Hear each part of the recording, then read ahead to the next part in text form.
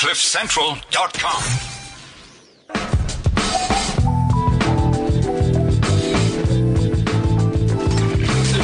Maverick Show on CliffCentral.com. Good afternoon. You're tuned to the Daily Maverick Show on CliffCentral.com.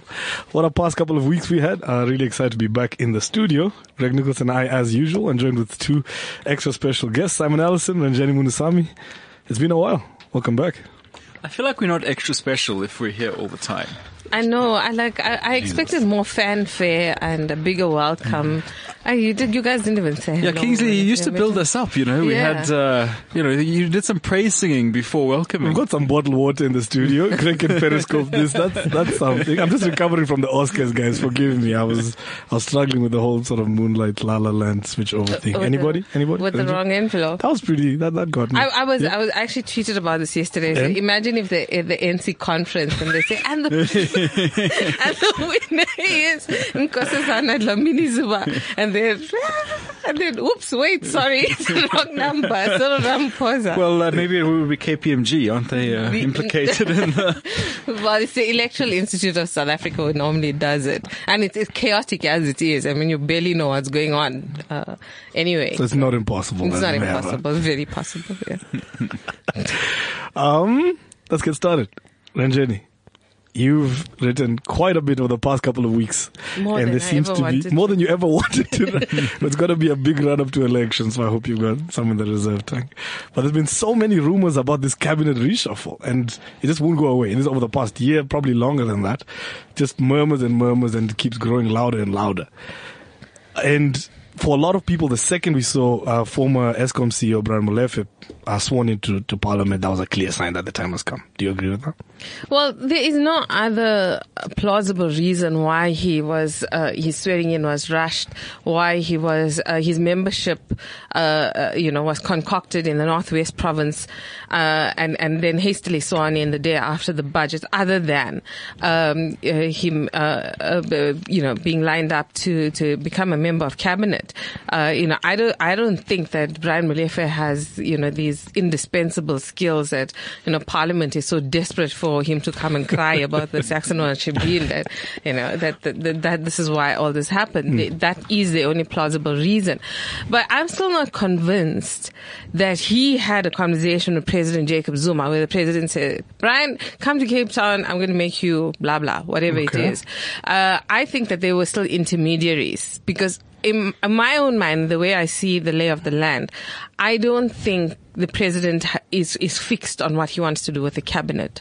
Okay. I think that, I think I'm fairly certain that a reshuffle has to happen, but I think the configuration is still being worked out because it is a difficult thing and because of the repercussions for him politically. Not so much, there will be major repercussions for the country and for the ANC, but I think the president's major concern is the repercussions for him politically. That's interesting because, I would think if I'm President Jacob Zuma and I have this cabinet reshuffle power, then I'm the most powerful man. Like everything, I can't lose. Whereas you see it as a lot more delicate than that, I think. Well, he's powerful up until the moment he announces that cabinet. Because at the moment, there's an axe basically hovering over the ministers who are there.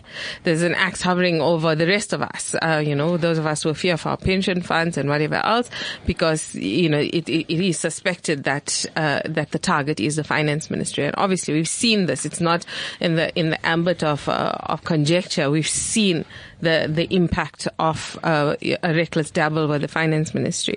So, he has power for as long as there's the threat of a cabinet shuffle. Once he does it, whatever he does, then the cards will fall as they will. So if he does dabble with the finance ministry, then there will be a major explosion and there will be a major fallout in the ANC and there will be a pushback from the country. If he doesn't, if it's more finessed maneuvers, perhaps it won't. Perhaps there will still be some kind of pushback from within the state and from within the ANC and from broader society.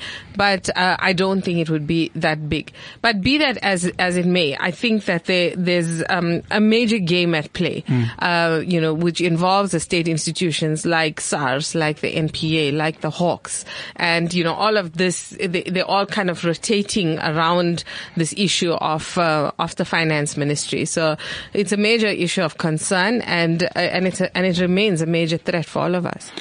Ranjani, do you have any insight into what is cabinet actually like at the moment? The meetings themselves. It must be an extraordinarily hostile place. It is extraordinarily hostile. Look, the wheels in government are turning at the moment. That much we know. We see from cabinet meetings. We see from cabinet statements that come out. We see from the statements issued by various ministries. But it's barely moving, and that's the problem with. We all see the State of the Nation address and the budget speech as major events of the year, major political events. They set the tone, they assign budgets. But the fact remains is that government is barely functional, that it's getting caught up in the implementation. Now you add all that, you have a dysfunctional machinery of the state, and you add this hostility politically, where people really can't get on. There are major programs of government that are at stake, such as the disbursement of social grants, the issue of the public broadcaster, and then you have these factional tensions within the cabinet.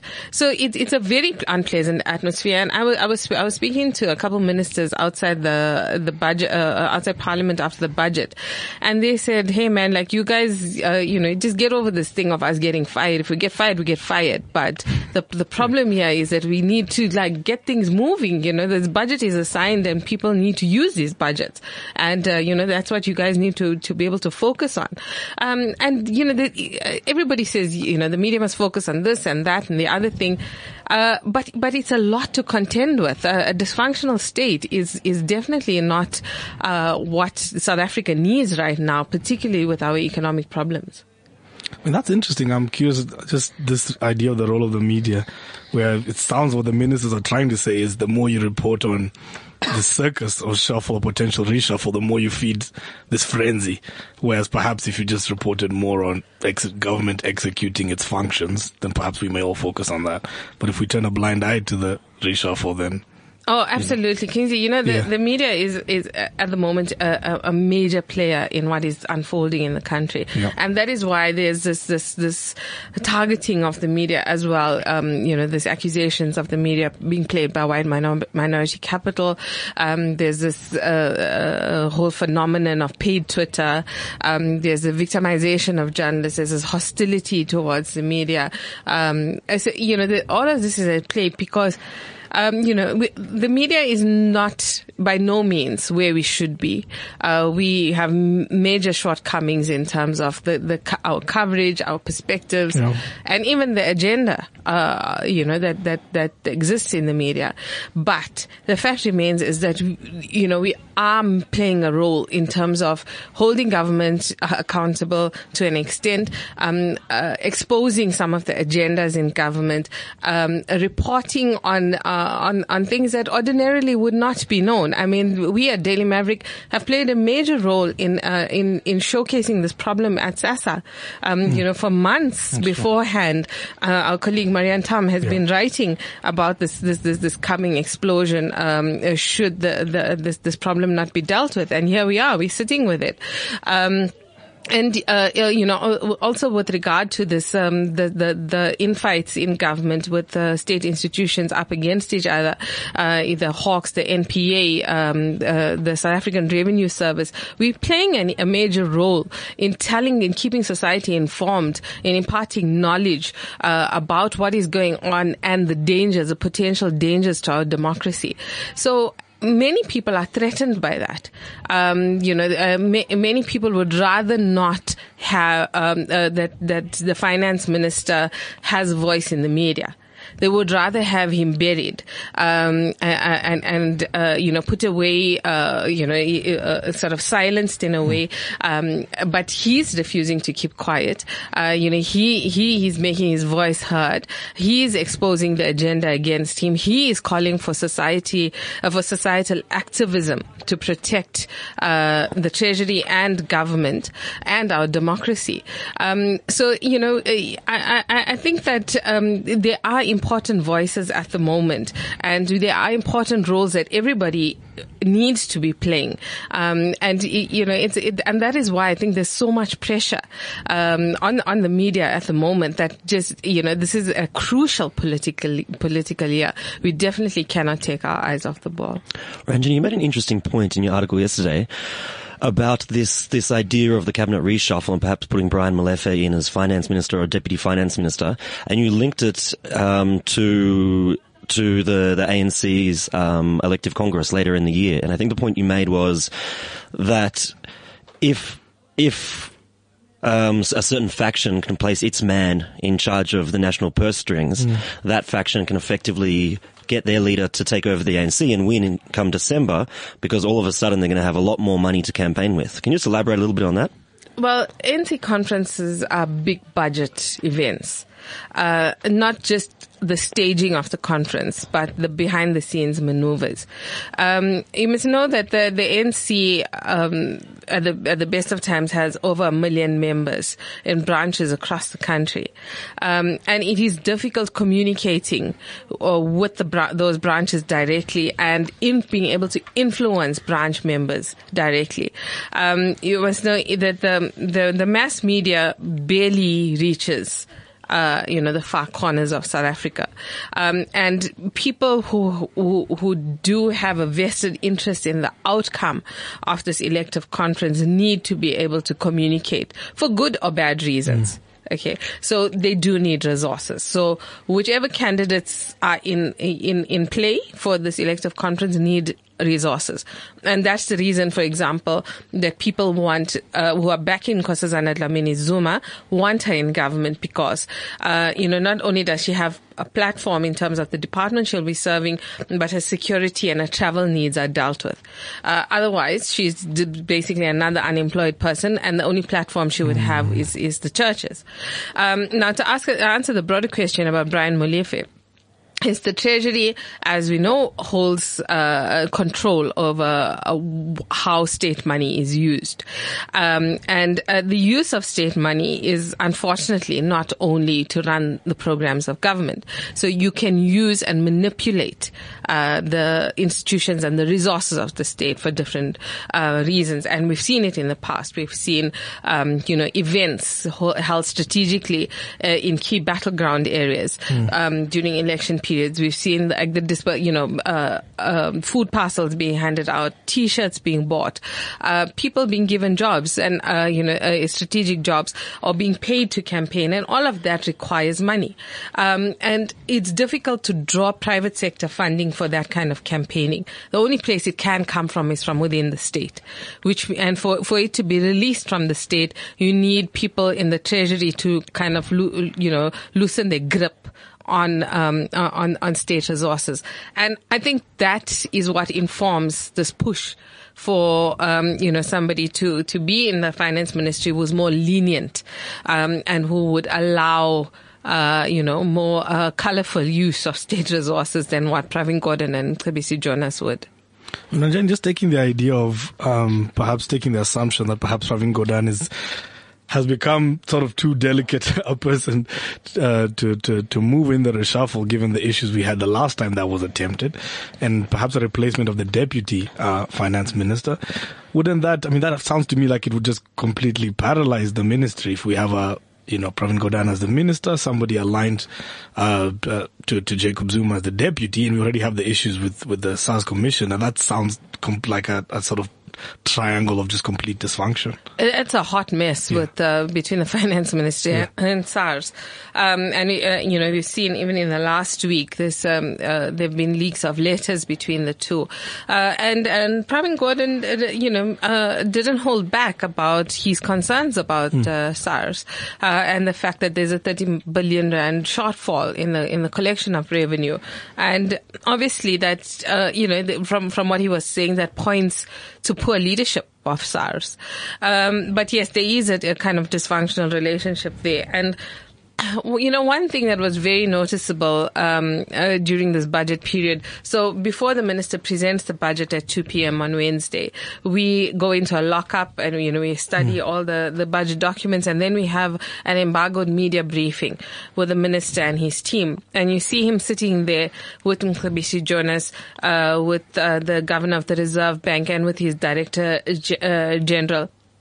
And, there's this kind of chemistry between them. They understand each other, have a very strong working relationship. They're actually kind of playful. It's kind of cute the way they relate to each other.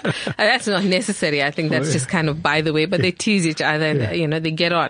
But I think that's the source of the stability that exists, because in an extremely hostile environment, there's a lot of hatred against them. There's a lot of people who want to see them fail.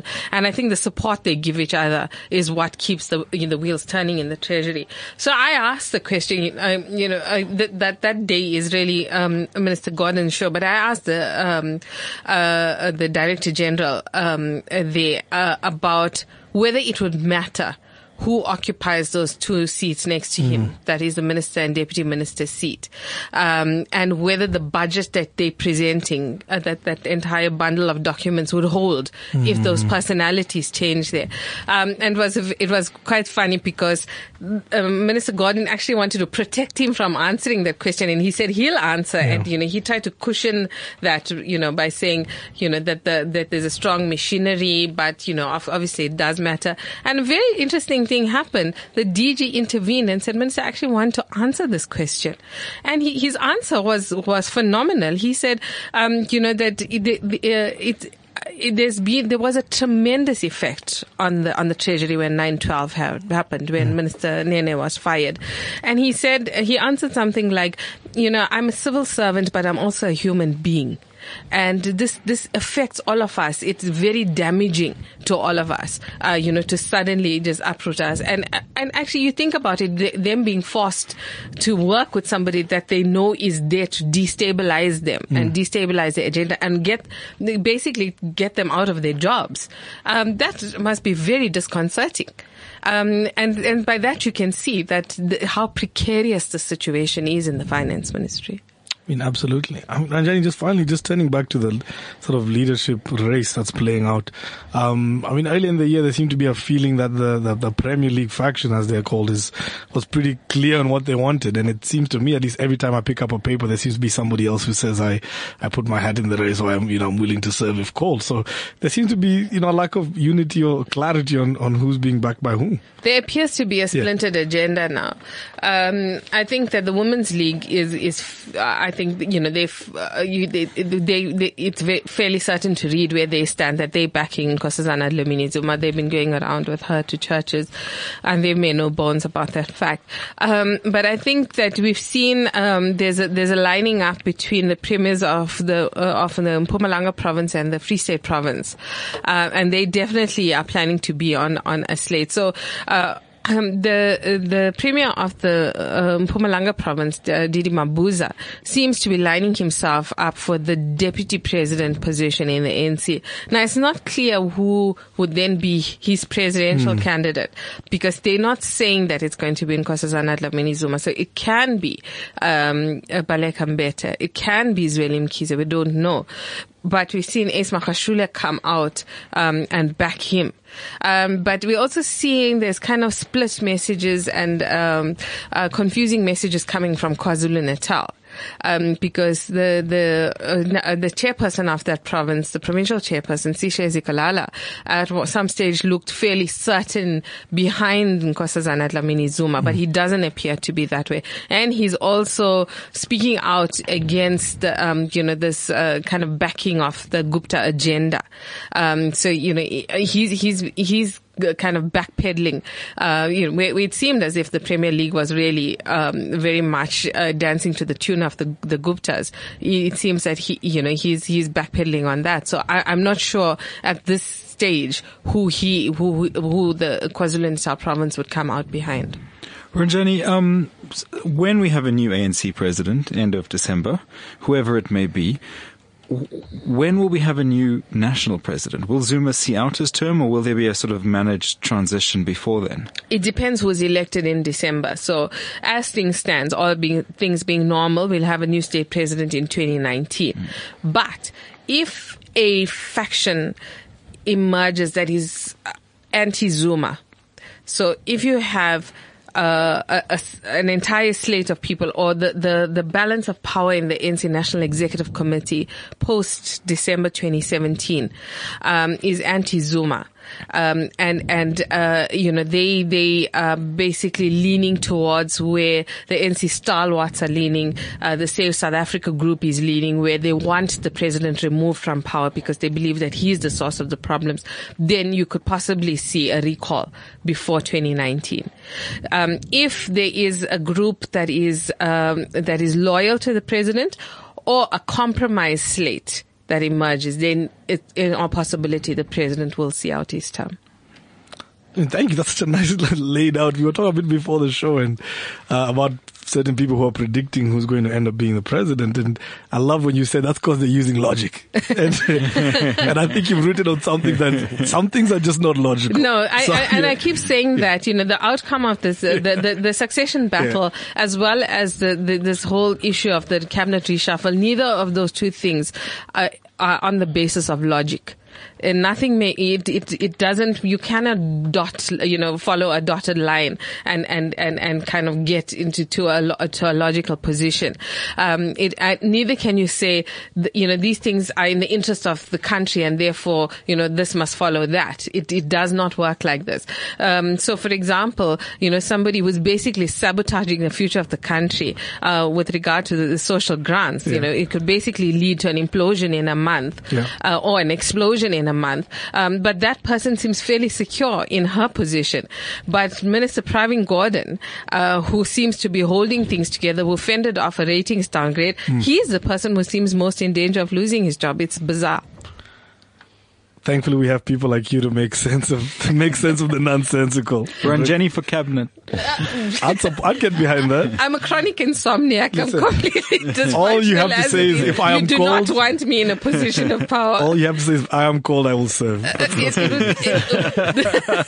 all you need to say. I'm not a loyal and disciplined cadre. Good afternoon. If you're tuning in to the Daily Maverick Show on Cliff Central, the wonderful Ranjeni Munusamy is just breaking down for us what's going on with the national leadership race, the murmurs and rumors of a cabinet reshuffle, and who's going to end up being the president of the country at the end of the day. Now, turning to another thing that's been making headlines over the past week or so is xenophobia. It's something that seems to pop up at least once a year, a couple times a year. And Greg, you've reported and written on this not only recently but over the past couple of years, and you say that it seems to follow quite a predictable pattern in terms of the places we see this flaring up and the kind of types of sort of looting and attacks and sentiments that seem to pop up. Yeah, I think so. It's sort of often one of the key, I think this potential for whether you call it xenophobic attacks or Afrophobic attacks, or however we define it, is always sort of lying under the surface. And often what happens, so in the most recent case, it's hard to link directly back to Johannesburg Mayor Herman Mashaba's comments, basically linking undocumented migrants with criminality in the city. But often you see some sort of comments from political leaders or societal leaders that sort of stoke the underlying tension, and then it just doesn't take very long until you sort of see attacks spread up over different sort of townships and inner city areas, which is what we've seen this time. And I mean, as you just mentioned, some people were trying to say no. The mayor of Johannesburg has to bear some responsibility for this, and he's saying no. Minister Malusi Gigaba also has something to answer for in terms of preaching a certain message, but actually not coming to the party in terms of addressing the issues that have come up. Yeah, I think if we look at what Mayor Mashaba has said, it's interesting to look back. I think it was 2015 at what King Zwelithini said over in KZN, basically sort of comparing foreigners to rubbish and saying these guys must go. And I think 2 weeks after that, I think the attacks started flaring up in Durban, and they got quite violent around KZN. And there was a South African Human Rights Commission report into that issue and whether he should bear responsibility for these attacks or not. And it controversially said that he shouldn't. But then there were other reports and a lot of other people saying the king should be blamed and should have to apologize and tone his comments down. But I think in this case, I think without a doubt, whether Herman Mashaba caused these issues or he didn't, what he said was irresponsible.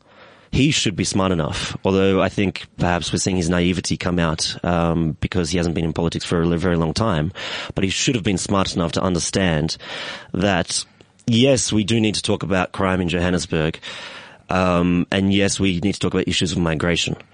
But it's irresponsible because of this sort of tinderbox that we live in on this issue to directly make these comments that vilify foreigners and make it seem like certain foreigners are actually responsible for a lot of our problems.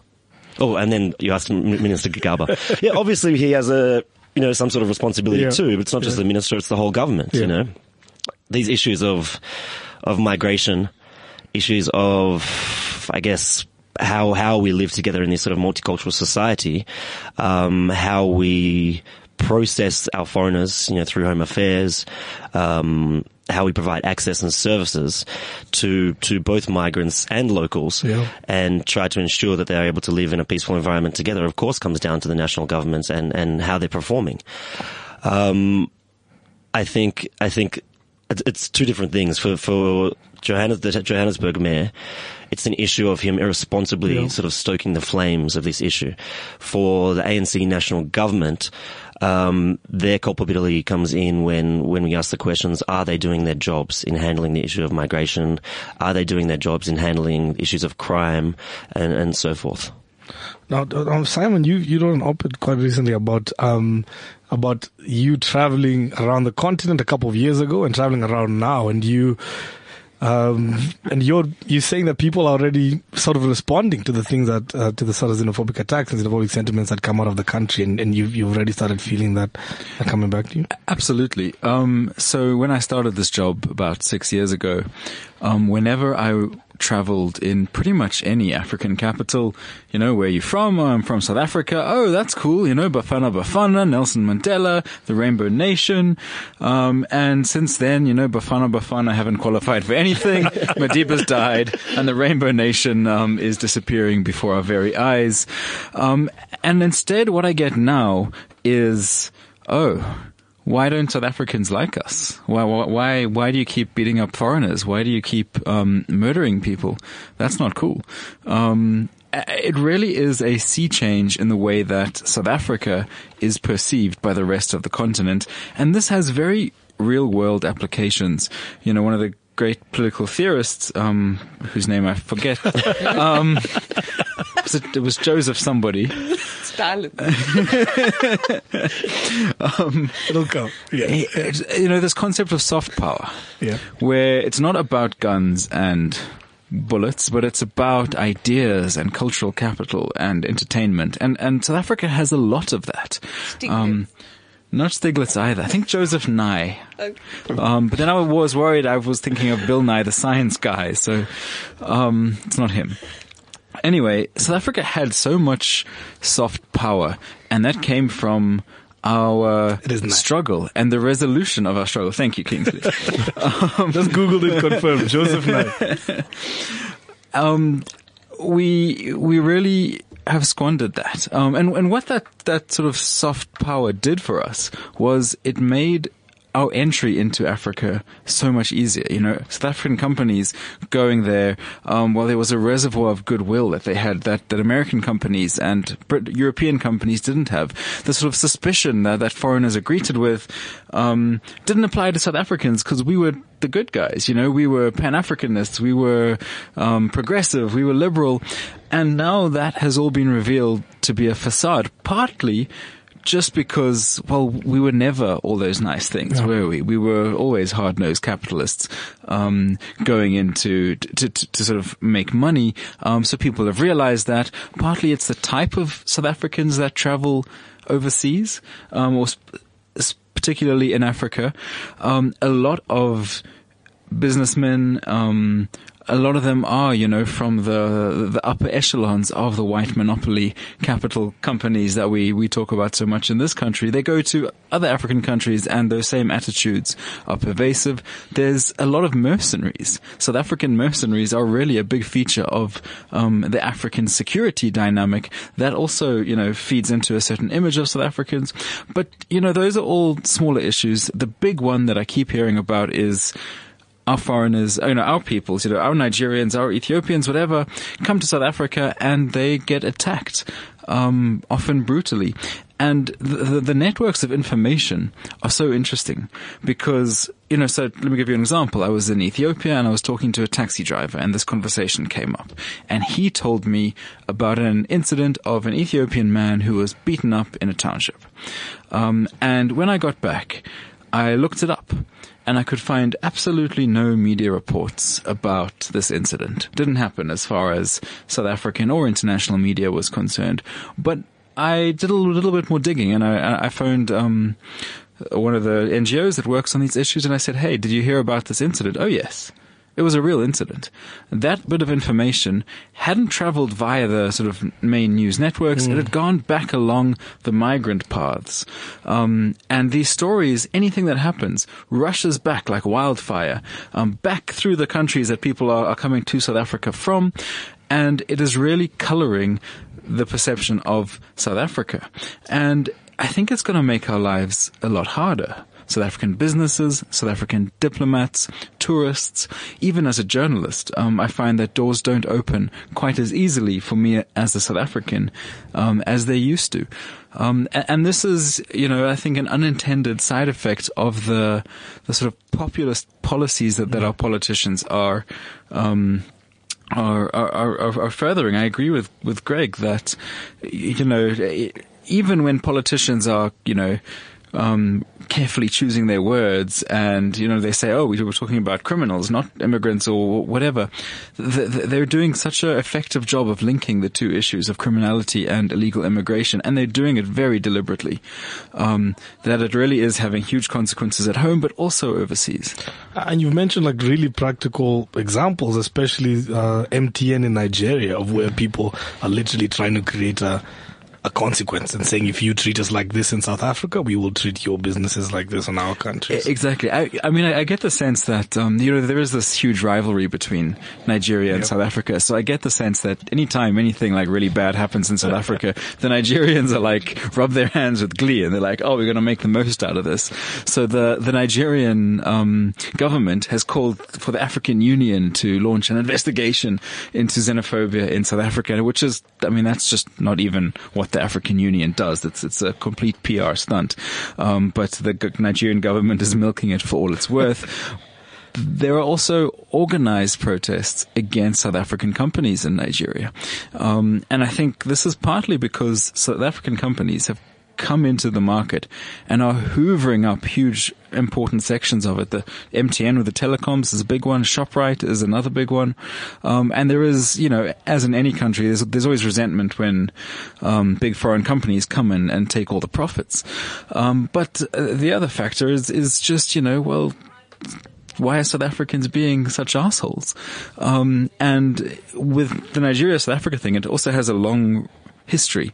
This isn't the first time MTN's offices have been protested against. There were those visa issues a few years ago where Nigerians were suddenly, Nigerians wanting to come to South Africa suddenly had to have like yellow fever certificates and all this nonsense. So, it's just going to make dealing with businesses on the continent so much more difficult for South African companies. What I've been trying to figure out is, why is our president in denial about the issue of xenophobia? Why is he trying to explain it away as crime? Because my fear is that for as long as we're in denial about what the source of the problem is, we won't effectively deal with it. But what is the difference in strategy or the approach of government if it's normal crime as opposed to xenophobic crime? I think it's also interesting to note that the Home Affairs Minister, Mulisa Gigaba, has acknowledged its xenophobia, while the President, on the other hand, seems to be continuing on this tone, as he has in recent attacks in recent years, always saying, no, this is down to crime. Our people are not xenophobic. And it's also interesting to link to, I don't know if you remember what Thabo Mbeki said when the 2007 or 8 attacks happened. He's actually said something quite similar. I think it's playing into that populism. But we all know it's xenophobic attacks. Everyone knows this. So when Zuma says it's just crime or anti-crime, what he's saying is anti-xenophobia and anti-crime are exactly the same thing. That's the message that South African audiences will receive. But is it a disconnect on his part, or is it a deliberate effort on his part to deny xenophobia so that the response is different? You'd probably know better than we would. I think it's the latter. I agree. Yeah. Because I think that there's a heavier responsibility on government and the ruling party to respond to xenophobia and deep-seated hatred in society, and it goes to an effective failure on their part to kind of build social cohesion in our society, and also to fit in with the rest of the continent, as a functioning democracy that understands its role and understands issues of migration. I think the failure is on government is exposed differently than if it's normal crime in quotation marks. I think most certainly. An interesting point on this aspect is that with the proposed hate crimes bill that's currently being discussed, one of the interesting things about that is with hate crimes, people would now, or there's a possibility that, let's say, if you get charged for injuring someone or whatever it is, or looting a store or something like that, of now this hate crime aspect being tacked on to your sentence. Yeah. And then what's interesting about that is that then we will have more statistics and more understanding around some of these issues, because all of a sudden people who get prosecuted for such stuff will not just get prosecuted for a crime, they'll get prosecuted for a hate crime because it's against the motivation was because it was against a foreigner. Interesting. It's also from a foreign policy perspective. Yeah. Zuma, it's very hard for Zuma to stand with his fellow African leaders and say, hey, we hate African people. We have a problem with this. It's much easier to say, no, this has nothing to do with xenophobia. It's a face-saving tactic as well. It's sort of having to admit to a broken core of the country's identity. I mean, but surely, Simon, if this started, we saw the first flare in 2007, 2008, and this is 2017, it's surely more ridiculous to stand next to your fellow African leaders and say we do not have a xenophobia problem, because it's... Well, I think one thing the world is learning with leaders all over the world is that shame is not a feature of successful politicians, or embarrassment. They can deal with that. And you can always say it's fake news. Or Exactly. Actually, on the topic of South Africa on the continent, Simon, you've reported quite closely around the withdrawal of South Africa from the International Criminal Court. And this will probably echo some of Ranjeni's comments about, government barely functioning. So I think it's fair to say this started with when Omar al-Bashir was in the country, and South Africa had an obligation to arrest him and did not. And this started the sort of triggered this process that led to South Africa saying we are going to be withdrawing from the ICC. And the courts recently sort of made a ruling on this, and they say not going to happen. Whoever set up the Rome Statute, which is what governs the International Criminal Court, inserted this really, really clever provision, which says that if you want to withdraw, that's fine. Anyone can withdraw of your own free will. You just have to, write the notice to the Secretary General of the UN, and then you have to wait a full year before the withdrawal can take effect. Like a cooling off period almost. And so when we had the 3 withdrawals, African withdrawals in a row, it was South Africa first. They were the first to officially lodge the notice, followed by Burundi, followed by the Gambia. Already the Gambia has reversed its withdrawal. The new president has said, no, this is nonsense. We want to be part of this community. Burundi, they're doing it for purely self-interested reasons because the president is probably guilty of some kind of serious international crime. So they'll probably continue with their thing. South Africa, again, it's interesting. If we had been able to withdraw instantly, we would have. And the ICC would then be over. It would be dead no matter what the court said. But because we had this year withdrawal period, it meant that there was time for some kind of domestic fight back. And that has taken the form of a legal challenge launched by the Democratic Alliance, saying that the process by which government withdrew from the court was completely unconstitutional, because they did not consult Parliament first.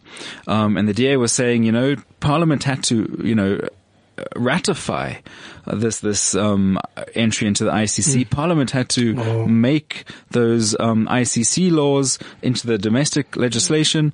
Therefore, it's taken out of the purely the national executive's competence and is now partly, at least, in Parliament's jurisdiction.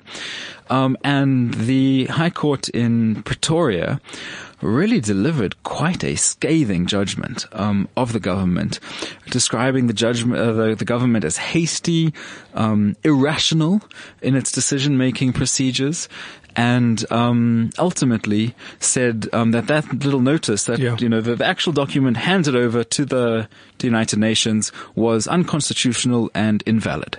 And so the court ordered the government to revoke it instantly. Now what that means, well, first of all, there will be a constitutional court challenge at some point. Probably that the Constitutional Court is likely to uphold the judgment because it was unanimous. It was really damning. So working on that presumption that this judgment will stand, what happens now is that the notice gets revoked, which means that officially South Africa never withdrew from the ICC. We are still a full member state of the ICC. And we go back to another year. And we go back to the drawing board, which starts with getting parliamentary approval. Mm-hmm. Now, the Democratic Alliance certainly, and possibly some other opposition parties, will fight that tooth and nail. There will be lengthy public consultations. There will be long drawn-out parliamentary procedures. Every delaying tactic that the DA can throw at this, they will. So we're looking at, even with the ANC's majority in Parliament, we're looking at a good 6 months to get this thing approved. I think it would be much longer if you go by how parliamentary processes work. But the other thing is, so you're saying there'll be a constitutional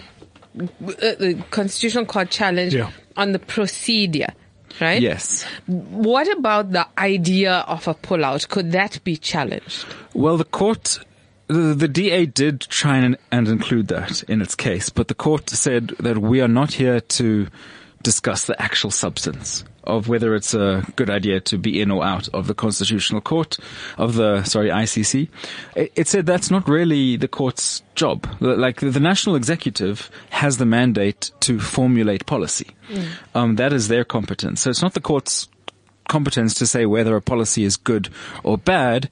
It would have the competence to say whether a policy is constitutional or unconstitutional. Right. But it seems unlikely that becoming a member or not becoming a member of a foreign court would actually specifically violate the provisions of the Constitution. Well, it's an interesting debate because that being a member state basically offers extra protection to the citizens of the country and other people who might suffer human rights abuses by citizens of this country. No, it's true. But what the government is saying is that actually the belonging to the ICC limits its ability to provide, peacemaking, justice, etc. So it says that the ICC actually diminishes its ability to meet those constitutional goals.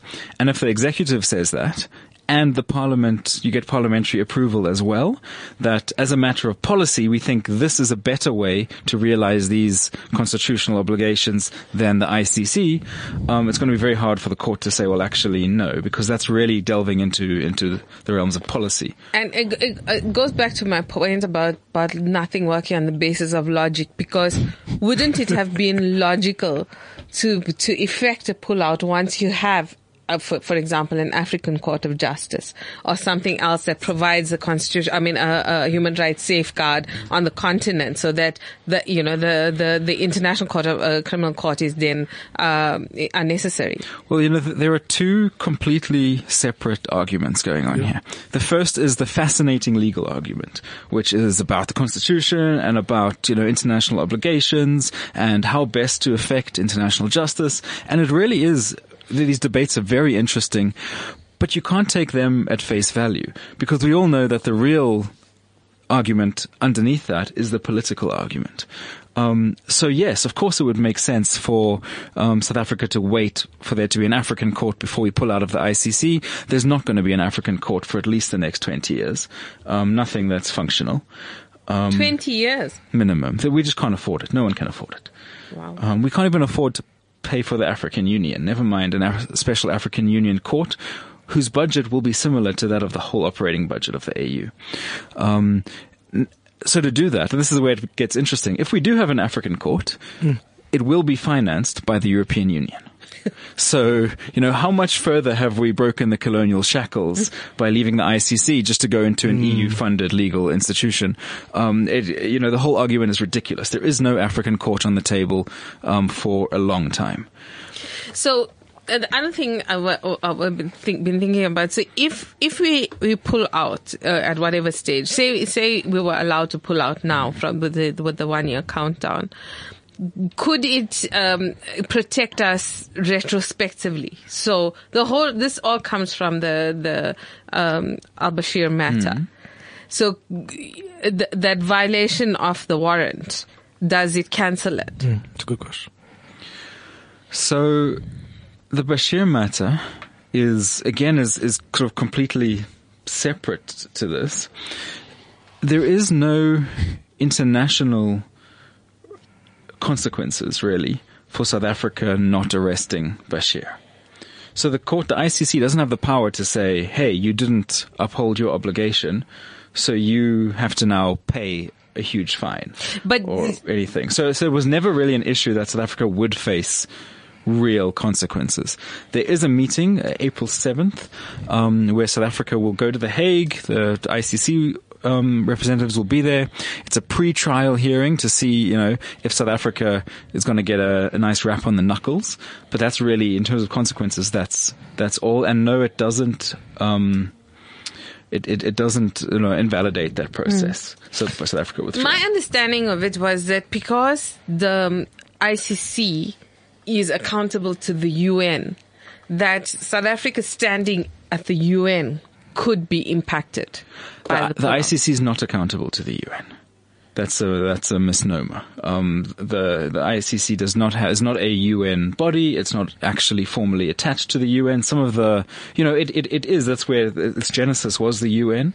But and you have to pull out via the UN. Yeah, but that's just a procedural thing rather than an actual linkage. So the ICC really is a separate institution. The UN has a court, which is the International Court of Justice, which is part of the UN, and the UN could potentially apply sanctions that way, but it would really be, it's the ICC and the UN are not linked to that extent that the UN would now punish South Africa. Well, then the opposite logic then should apply, because if there are no repercussions for South Africa for violating the warrant on Bashir, then why pull out? Because there are local implications. Exactly. This was never about the law. This was never about international justice. It was about Zuma making a political statement, which is, let's get on the decolonization bandwagon, which he did very effectively. And the move was extremely popular in some circles. I was quite shocked at how much support the government had for this decision. I think it was probably a very good political move from Zuma. at a time when he was looking very weak. It was also in the run-up. I mean, the Constitutional Court judgment on the Bashir case, or the case was due to be heard within a few weeks before the pullout was made. So by pulling out, they also pulled out of that Constitutional Court case.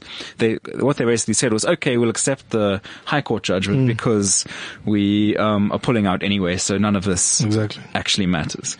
So he avoided the humiliation of another Constitutional Court smackdown, and he won a lot of local support by jumping on the decolonization bandwagon. And really, our international obligations were the very lowest priority in this hierarchy. Simon, you mentioned, and we have to get out of it pretty soon, that if South Africa pulled out of the ICC, that the ICC is effectively dead. No. Okay. You did not say that. I didn't say that. I misheard you. Okay. We're not that indispensable. Okay. I think.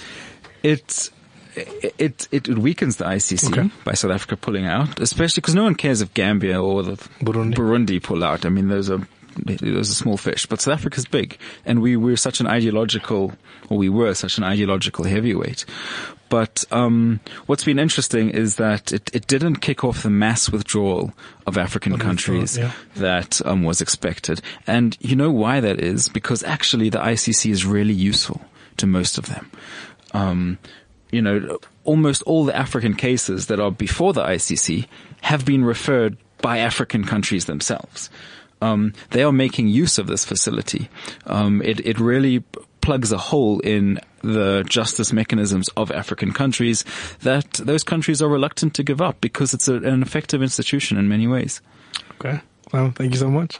And Jenny, I hope in the future shows we can talk about why it feels like the government keeps losing at the courts. It's come up a few times, and it's who's preparing these legal arguments? So nobody looked up that you have to go through Parliament to withdraw from the ICC. I feel like that's just a matter of looking at I think that government needs to go into therapy about No, I feel like you just have to look losing and just search and then do the thing you're supposed to do. Anyway, thank you so much for joining us. Greg Nicholson, Simon Allison, Jenny Mulusamy, thank you so much. Everybody tuning in, thanks for listening. Remember, you can download and share the podcast, and we'll see you next week, same time, same place.